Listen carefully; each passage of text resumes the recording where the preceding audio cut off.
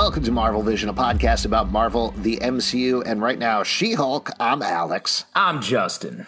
I'm Pete. And we are going to be talking about She-Hulk Episode 7, The Retreat, which is live on Disney Plus right now. Uh-oh. We got some applause from Peter J. LePage. I think he's a fan. Maybe the best episode yet. Come on, this was straight fire from start to finish. Well, hold on. If people haven't checked it out, brief recap here, or if you have checked it out and just don't remember what happened because you were very tired when you were watching it this morning.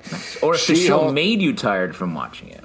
Any of those possibilities. She-Hulk has gone out on a date with Josh, the guy that she met at the wedding. Seemed to be having a nice time, but just as he ghosts her, she is called in to check out what's going on with Emil Blonsky, the Abomination, who is up at his retreat, hence the title. Turns out he has a support group for recovering supervillains that he's working with, and by the end of the episode, as you'd imagine, they end up helping Jen with her romantic problems as well, with a little twist that Josh seems to be working for the big bad of the series, the Hulk King himself. Whoever that may be, I guess we'll delve into the very mysterious identity. It could be anybody. It could be anybody out there. Absolutely. But as we always have been doing, and I think, Pete, you've been off for the past couple of episodes. Well, yeah, I've been on vacation. Episode, I guess. We like to start off with a little bit of a She-Hulk heat check, see how everybody's doing, how they're feeling about the series, because we've had some wildly varying opinions on this. All over the place. Wow. All over the place. But Pete, it seems like you like this one, so why don't we start with the positive and talk about that first? Yeah, I guess of the three of us, I'm the least dead inside, so I mean that probably explains why I'm having so much fun. We know that's not true. We're going to do a host dead check right after this. Oh man, set myself up for that one. But yeah, I'm having a blast. I think that it's a weird show. You know, you don't know what you're going to get from episode to episode, and I feel like this was a really fun one. We got to see some B-list characters, got a hilarious backstory. I really appreciated what was happening. This is, since I think, I could be wrong about this, but maybe let's move from most positive to most negative. This is the second week in a row that I felt like I could totally tolerate this show. And I know that's very much faint praise, but I was like, sure, fine. At least we're focusing on something. I don't love a lot of these jokes. I was telling you, Justin, before we got on, I was trying to recall how many times I've laughed at the show, and I think so far laughed out loud once, maybe chuckled twice, if I was Maybe a chuckle. Maybe a chuckle. So, who are you? That's how I judge a comedy. I know there's been some discussion in our Patreon Slack about whether this is a comedy or not, which I don't think is a very good sign for something that is literally categorized as a comedy. But well, I think just I would argue that a like, comedy that fails to make you laugh, you can't just not call it a comedy. You can't be like, no, it's a drama. It's like, no, that's not 100%. How it works. But I will say this episode was written by Zeb Wells. We've been really enjoying a lot of his comic book work. He's been killing it on Amazing Spider-Man now in particular. You might also know him. He's done a ton of writing on Robot Chicken and related shows there. And I got the feeling, at least, this was giving me what I've kind of wanted from the show all along in terms of balancing somewhat Jen, her romantic life, being She-Hulk, bringing in supervillains and really doubling down on that as a metaphor for stuff and working in the superhero world. Justin, you and I talked about this a little bit at the wedding, how frustrated I was in the last episode. At the wedding we went to together. Yes, we got married. Did we mention that? Yeah, wow. Yeah, sorry, Pete. I know you guys Wait a second. I'm already Jedi married to Justin, and now you guys are, wow. Wow. Marvel married. Trying new things. Yeah, Marvel is married. You missed one up, and people just anyway. Run In the out wedding, on the last episode, it didn't really play the superhero card at all, very purposely, which I found frustrating. Here, at least, they were leading into that, and I do go again. That's fade praise, but try to grasp on to whatever I could like about this show. There's a lot of things I did not like about this episode, but I'll turn it over to Justin for probably the most negative take. No, actually, I'm going to go the other way. I thought this one, from a structural standpoint, worked better than so many of the episodes. Like, I felt like it was making sense. There was a logical progression of things here, and I agree with you. It was fun. They it had was fun. Yeah. It was fun. There were some like details I could get behind, like seeing Miss Piggy open the bars open. Jen watching it while she was waiting for her text to come through from Josh. So then there were some sort of comedic premises that I think I was like, yes, waiting for the text. Great. And some of the focus group stuff at the end, it's still not funny. It's still not funny to me. Like, I want the jokes to work, and they're just not there. And I don't know why. The part where he was like, Josh has insulted the whole group. We ride tonight. You didn't think that was hilarious? Yeah, that was fun, but like it doesn't rise, like it doesn't have that sort of comedic confidence that I want to come from a comedy. Let's talk about this, because I think one of my issues with the episode, and it kind of skirted here, I don't think it went totally in the negative direction, but playing the joke of like, these are supervillains, but they're actually sensitive men. I was like, I get it. I've seen this a million times in sketch comedy shows and improv scenes. But the perfectly stacked chairs bit. And I think what maybe Alex and I can agree here. Like, I agree, there even are jokes here. It's just they're what in the comedy business called clams. They're jokes that are like you've heard before. You know this joke, you know this premise, so it doesn't get you. And I think this show and this episode specifically, it's starting to come into focus. The structure's there, the comedic sensibility is there. It's just the jokes they're choosing to go with are the A jokes, like as in A to C. I want the C jokes. I want the jokes that are original, a little bit of a stretch of the brain, and aren't so clammy. Yeah. Well, sometimes when you have a nice clam chowder or something, it's enjoyable. So, like, to see a show that's trying to figure out who it is, like, make some jokes, and like having, maybe it's kind of like the sensitive man group is, overplayed, or what you've seen it a bunch. But when she's like, I'm hurting for a yurtin, it's like, oh, we're having fun with it. You know what I mean? It's like these characters are banging into each other, and it's like, I don't know, to see them all get behind Jen and kind of like have a kind of like an honest moment where she kind of like, got to grow a little bit but oppositely shrunk, I thought was a cool kind of thing for the character, and a show that maybe is all over the place to kind of have this. You think like Abomination always doing something shady, like whatever, and maybe he is, but it just, for now, it's like, I think the tension of like what's going to happen, and it just be a stupid over the top man circle thing, I thought was kind of silly and fun. Well, just to back that up a little bit, I'll shout out my two favorite moments of the episode, two moments that really did work for me. One, Pete, you just mentioned, Tatiana Maslany, beyond being just a very funny actress, is also a really good dramatic actress. That's why she won an Emmy. And you're absolutely right. I think that moment where she switched from She-Hulk to Jen hit exactly the right emotional beat. Yeah, agreed. I thought the emotionality of the show this episode was great.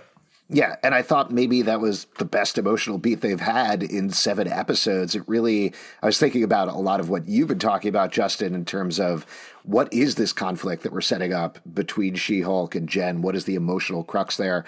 And they got to it here. And I know you don't have to get to it necessarily immediately in the first episode, but I do think that's been lacking there, that specificity of what's been going on. Maybe they held it to the 7th episode to hit this moment. Maybe this is what they're building to. But whatever it is, they hit that. The other thing from a comedic perspective that I think worked to me, and I do think was a more heightened level of joke that, again, what you're talking about, Justin, here in terms of like taking it beyond what you'd expect, is when Jen is driving up to the retreat and they're playing it like a horror movie with the text coming in. And I don't remember what the exact text is, but like sometime later, 2 hours later, and they just keep coming back to her.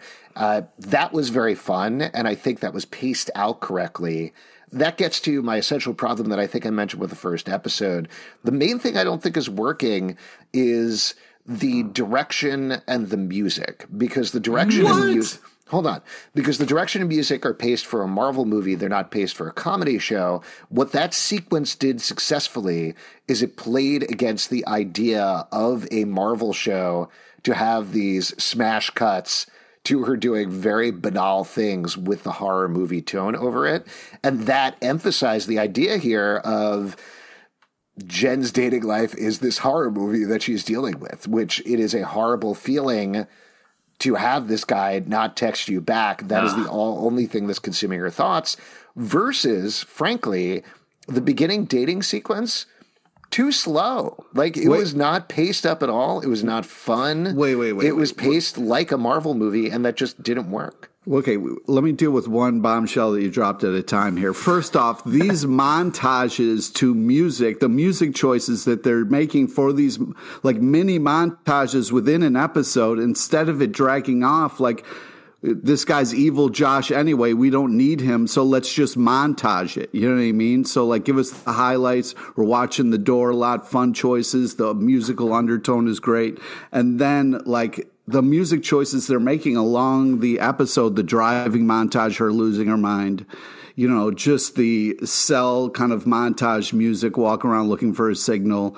I enjoyed the fact that they were kind of like, okay, you know what's going on. We're just going to kind of like fast forward this in a fun way. Well, I think Alex is saying he wanted it to be more fast forwarded. Mm-hmm. The thing that I thought was strange is we see 2 dates, no kiss, no nothing, sort of awkward handshake, then a goodbye. Right. Then they go into the apartment. No, Reverend Tyler over here. Yeah, no. Whoa, stay 6 feet apart. You weren't watching all the dates. It was 2 dates. Then the third date, she was like, she closed the door and then immediately opened it. Was like, what was I thinking? And then it was the fourth date where it was on. But so I'm saying take we it don't easy. get a kiss. We go from awkward handshake straight to no. There was 2 kisses before. Man, that's dating in the 90s. Well, and because I sort of agree. I found this montage it felt like not even just a Marvel movie. This felt like something out of a Hallmark movie or something, where it was like took up so much time, and it got to the point where we expected it to. Like, she likes this guy, and then he doesn't text her back after they finally sleep together. Find out at the end of the episode, it's perhaps the worst possible situation. He was lying to her the whole time and is part of a cabal of toxic men to take her down and get her blood, which is awful news. I feel like we could have – I was very suspicious of Josh from the jump. But the dating montage, I think, did – It took a long time, and honestly, the fries dipped in milkshake food truck, there are better ideas. Yeah. Oh, come on. That's just a cute callback to a date moment. I thought, what? Come on, man. It was just like almost everything on the show is like 10 to 20% too slow was my problem. Like, it just needs to be paced up a little bit. Same thing with the jokes. They let them sit a little too long to the point where they're just not that funny. But I'll give one more compliment. This is the first episode that I think used the fourth wall breaking correctly. The previously on. Yes. So there's a joke in the middle of the episode where previously on that guy. Dude comes in, and I will tell you honestly, my reaction was like, I don't remember who this dude is. So her having to be wait, you probably don't. Hold on, let me finish what I'm saying. No, you're missing a compliment here. He says, surf in the yurt. You know, I lost track of time. That's a great entrance line. I mean, come on. No, it wasn't. The guy comes in. I didn't remember who he is. And she says, oh, you probably don't remember who this guy is. This is what we've been, I think, talking about all along with the fourth wall breaks, is in order to use them, they need to be motivated in some way. They need to actually add information to the show or the character or illuminate something. They need to actually break the format. And that's exactly what happens here. Her pointing out information, us not remembering this guy from several episodes back, or I would assume the majority of the viewing audience not remembering him, giving us something that we didn't see on the previously on and commenting on the format. It worked. That was a joke that worked. And I think, I don't want to give Soul credit, but I imagine that's a testament to Zeb Wells, who, again, has written comics, so understands the way that She-Hulk works with this fourth wall breaking, but also has written Robot Chicken and all of these things that skewer format. So I think he gets how to do that as well. Yeah, I agree. That really worked for me. Let's talk about Emil Blonsky a little bit here. We're sort of suspicious of him. His anklet thing that's supposed to restrict his powers wasn't working. Feels like maybe there's something there, but we don't touch on it at all this episode. And he's basically just a therapist. what happened to the soulmates? Yeah, that's what I'm wondering. Because, where did they go? Why did nobody? She does walk around the island a little bit, which I thought that was a good excuse for her to kind of explore. So, because I wanted to know what was going on. So I wanted soulmates peeking around bushes. Like jumping out of trapdoors. So that I think that was a missed comedic opportunity. But B, the dude who came up there, like they make so much hay in the first act of the show, being like, that place is weird. The ranch up there is weird. And we get there, it's like, nope, it's very normal. It's like, it's palatial, and like Blonsky's just like a pretty good therapist. Yeah, that guy is also very funny. That was another joke that really worked for me. There were a lot of stuff. I didn't mind the actors in the support group, but I don't think they're given the best material to work with. I don't remember where I've seen this guy before, but he's definitely like a comedic actor who knows how to work the stuff he's given. There's a cutaway when she hangs up on the phone. I'm forgetting exactly what he says, where he sort of is still talking and trails off. Funniest joke of the episode, probably him being like, and everybody kind of ignores me, and then she just hangs up on him. Yeah. The dude, the process server dude who fixed his parole officer. Yeah. He's, I think, going to show up again. We're going to see him again at some point, so it's possible we're not done with Emil Blonsky, to your point. Yeah, I got to think, and maybe that was a purposeful choice. Like the soulmates are doing something that is a little bit nefarious, and that's why the anklet. Like, let's be honest, Hulk King, we're still pretty sure it's the leader, right? Who we're going to get later. It would make a lot of sense if Blonsky was tied into the leader and is maybe part of this sort of overarching scheme. Or honestly, I don't know how this would make sense, but Blonsky could be Hulk King. All of that intelligentsia stuff started in the series after he was released from prison. So, and he's already running a cult essentially. So why not? I don't know. Just to follow this line of logic down, I did think it was a little weird that all of the, I don't know if you call them patients, but the people at the retreat, they're all male supervillains. So if we want to follow the intelligentsia thing with the toxic masculinity thing, maybe he's playing both sides, right? Like he's recruiting these men, telling them to be empowered with themselves, teaching them how to do it, and then they are completely following him in order to get Jen's blood for whatever reason. So maybe he can create more Hulks, maybe he can create more She-Hulks out of the soulmates or something like that. I don't know. Do you think she's going to have to fight her therapy group? Maybe not the therapy group, but maybe, again, I'm just sort of like wildly speculating here, but since we haven't seen the leader of the show or had any mention of leader of the show, if Emil Blonsky is the big villain, he turns the soulmates into a bunch of She-Hulks, and She-Hulk in the last episode literally has to fight versions of herself. That makes a lot of sense. That would make a lot of sense. It would emphasize the emotional conflict. I don't know. I trust the show to go that far at this point, but pure speculation. I guess we'll see what happens. That's cool. And that makes me think she would almost have to beat the army of She-Hulks as Jen. Mm-hmm. Like she would fight them maybe and lose. Or Peter like this idea in an academic decathlon. Oh, that's fun. Mm-hmm. First, before we're kind of getting ahead of ourselves, I do want to kind of talk a little bit about some of the humor in case other people enjoyed it. Like some of the dialogue, like the radical accountability line I thought was funny. If you guys disagree or whatever, but I thought the freshly stacked chairs bit was funny, and the fact that it got called out, and then the fact that like the bull is triggered by the matador. I enjoyed it. Did you like the mechanical bull line that was later called out as being not a good joke by the star of the show? I didn't. Just to mention these names real quick, in case you missed them. So we had Manball, who was played by Nathan Hurd. El Aguilla, played by Joseph Castillo Midyet. Saracen, I believe, is how you pronounce it. Saracen, played by Terrence Clow. And Porcupine, played by Jordan Aaron Ford.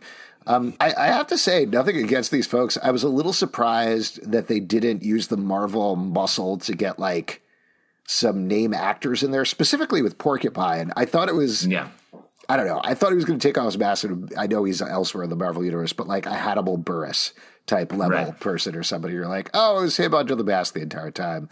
But the actors were fine. I think they did a fine job. So it was all good. Speaking creatively, I thought we'd get a little bit more of name comic book D or B list villains here. We sort of get some. These were Porcupine, obviously we know, and Saracen has maybe showed up in the comics, but Man-Bull and I didn't know Elegia. I think he is from the comics. I think they're all from the comics. Man-Bull, I do know. He showed up as like a D-list villain. It was very surprising to me. Yeah, they're all in the comics. Characterized them as B-list. That's really giving them an upgrade there. Well, I think for the bit that they used them for, you need a lower tier kind of thing, just because. Definitely. But I enjoyed it, man, and and the fact of in the nice credits at the end there, where they do the nice color paintings, you got to see Porcupine taking to the cleaners. So some real. Yeah. Did you guys pick up the Easter egg of the tow truck driver who is credited as tow truck guy in the credits, played by a guy named David R. Sardi, but his company was the Slott Towing Company after Dan Slott, who wrote a ton of She-Hulk comics. And I believe, I couldn't quite tell, I tried to pause it on it, but I believe the name tag said Danny, not Dan. So, contractually they can get away with that and they don't have to pay Dan any money. For appearing, for the actual comic book writer Dan Slott also being a trucker. That would have been great if they panned over and Dan Slott was driving. Yeah. Oh man. Yeah. Great. I think we did it. I think we covered it. Any other notes from the episode you want to mention? Yeah, I also really liked the part where it was like, what was the last text you sent? And then they were like, what did you do? I thought that was a fun, like we're all kind of like, yeah, that was the last text, but it turns out it wasn't. Not to go the other direction, but all of that stuff was my least favorite just because, again, I don't think they went this far, but it definitely had the characterization of a improv scene from like 20 years ago where people were like, it's funny because they're like kind of being gay a little bit with each other and they're acting kind of like gay men, but they're straight. Don't even worry about it. No, I was talking about the text. I wasn't talking about that bit. I agree with you on that. There was that with the Man-Bull and Elegia thing a little bit, which was too much. Right. And then also, with the text thing, it wasn't, that was the part to me that wasn't playing the supervillain of it all. And I guess I appreciated. What do you mean? They were in a trust circle. What are you talking about? The supervillain? No, I know. But I appreciated the fact that we kept very focused on this retreat and this thing. But that whole sequence, you could have cut like at least 5 minutes out of it and punched it up a little bit. No, that was fun. I was having fun in the group. Well, and don't cut the group out. The premise there was fun, but I agree with you, Alex. I wanted it to be. They were already too far along in their progress toward being like open villains. Like if they were worse at it and were making breakthroughs in the moment, that would have been super fun if you had a bunch of like... Porcupine took his mask off for the first time. What are you talking about breakthrough in the moment? He had a huge breakthrough. He did, but the whole time, all of them were like, Jen, you need to really open up because that's what you do. When I wanted hard-nosed supervillains who are like, open up. I need to open up my plasma gun because I'm the Plasminator. And then later for him to be like... I'm going to give a semi-random reference, but I do think it's the exact same thing. I don't know if you guys have seen Wreck-It Ralph, but there's a villain support group towards the beginning there with video game villains, which is great. Yeah. Completely gets to that. And each of them, this gets back to what we've been talking about a lot, each of them has a very specific character game. And I do think these guys had some character games, but they weren't quite as specific as they want. And maybe the point that you're making here, Justin, is that they were already past those character games for the most part and onto just being generic guys in a support group versus I want to see Porcupine in a support group. I think Saracen... he's a guy who isn't a vampire but wants to be. I wanted him to be like, can I drink blood? And then he's like, actually, it's pretty gross when you drink it. So, like, I have the vibe, There was some joke that he had, and I know we're trying to plus up the jokes here. We do this every episode, and it's probably very annoying to people to hear. But he has some joke where he's like, I'm forgetting the word he actually uses, but it's something where he's like, and I'm very happy for you, and thirsty. And it should have been the other way around. It should be like, this is making me very thirsty. I mean, happy. You know, well, either way, I liked what happened after that, where he was like, "Oh, I've gone off the rail here, guys, bail me out." Someone bailed me out, and then someone else started talking. Fun. I thought that was a fun bit. Yeah, I don't know. Maybe I spent a lot of time watching the show, wonder what went on behind the scenes in terms of like budget and setting and everything like that, because things like this made me think they had a short amount of time to film exteriors on whatever this location is, and then had to move everything into this retreat group, because ultimately having a half a day there, keep coming back to that support group over the course of a couple of days, or like she leaves, talks, some other things happen, they come back. But instead we spend, I don't know, I didn't time it, like 15, 20 minutes, maybe a couple of hours, whatever it is. It certainly felt like that in this room. They could have shaken it up a little bit. Well, agree to disagree, I guess. Let's go to the vision board and talk about what we want to see coming next on the show. Pete, let's go to you first. What's on your vision board? Well, first off, I think that we got to, find out what this blood's being used for. I'd like to see maybe like what's going on in this, the Hulk King kind of supervillain layer, what's going on over there. And more time with her friends and more lawyering fun. And, I feel like just kind of moving it forward. But the last couple episodes have been solid, and I'm sorry you guys don't think so. Well, I really like your theory, Alex, about sort of where we're headed from a supervillain standpoint, where Blonsky is the Hulk King. I also think the leader could definitely do that. From just a She-Hulk perspective, though, I want her to take more power and more control of her own story in this show. I mentioned this last episode. In this episode, she makes some steps forward. She seems happy with Josh, but then she's just waiting all episode for a text from this guy who sucks. So, that's not a very powerful position for our main character to be in. But then she deletes it. She deletes it at the end. But I just want her to really rise up. Just to clarify, he can still call, and she can still answer, and she can still get the text. She didn't block him. She just deleted his number. Yeah, that's how phones work. Interesting. Yeah. I've never deleted a phone number. I've never deleted a person from Come right back anytime. I would like to see more. I think Pete touched on this, but I'd like to see more of the supporting cast. I felt, even though I haven't loved them necessarily, I like the actors, and it felt like 7 episodes in for them to be almost entirely off screen, except for we saw Nikki a little bit in this episode, was a missed opportunity, because we still don't know who these characters are or what they want or what their lives are like separate from or supporting She-Hulk. So I assume we'll get more now that she's going to be back in LA for the next episode. I want to see this rocking and rolling. Like, they have the pieces in place potentially. Let's have a absolutely killer last 2 episodes. Nothing can make me happier. Yeah, 100%. Give me in that sweat I want in. If you'd like to support our podcast, patreon.com/Comic Book Club. Also, we do a live show every Tuesday night at 7 p.m. to Crowdcast and YouTube. Come hang out. We would love to talk to you about She-Hulk. Apple, Spotify, Stitcher, or the app of your choice to subscribe, listen, and follow the show at MarvelVision Pod on Twitter, Instagram, and Facebook.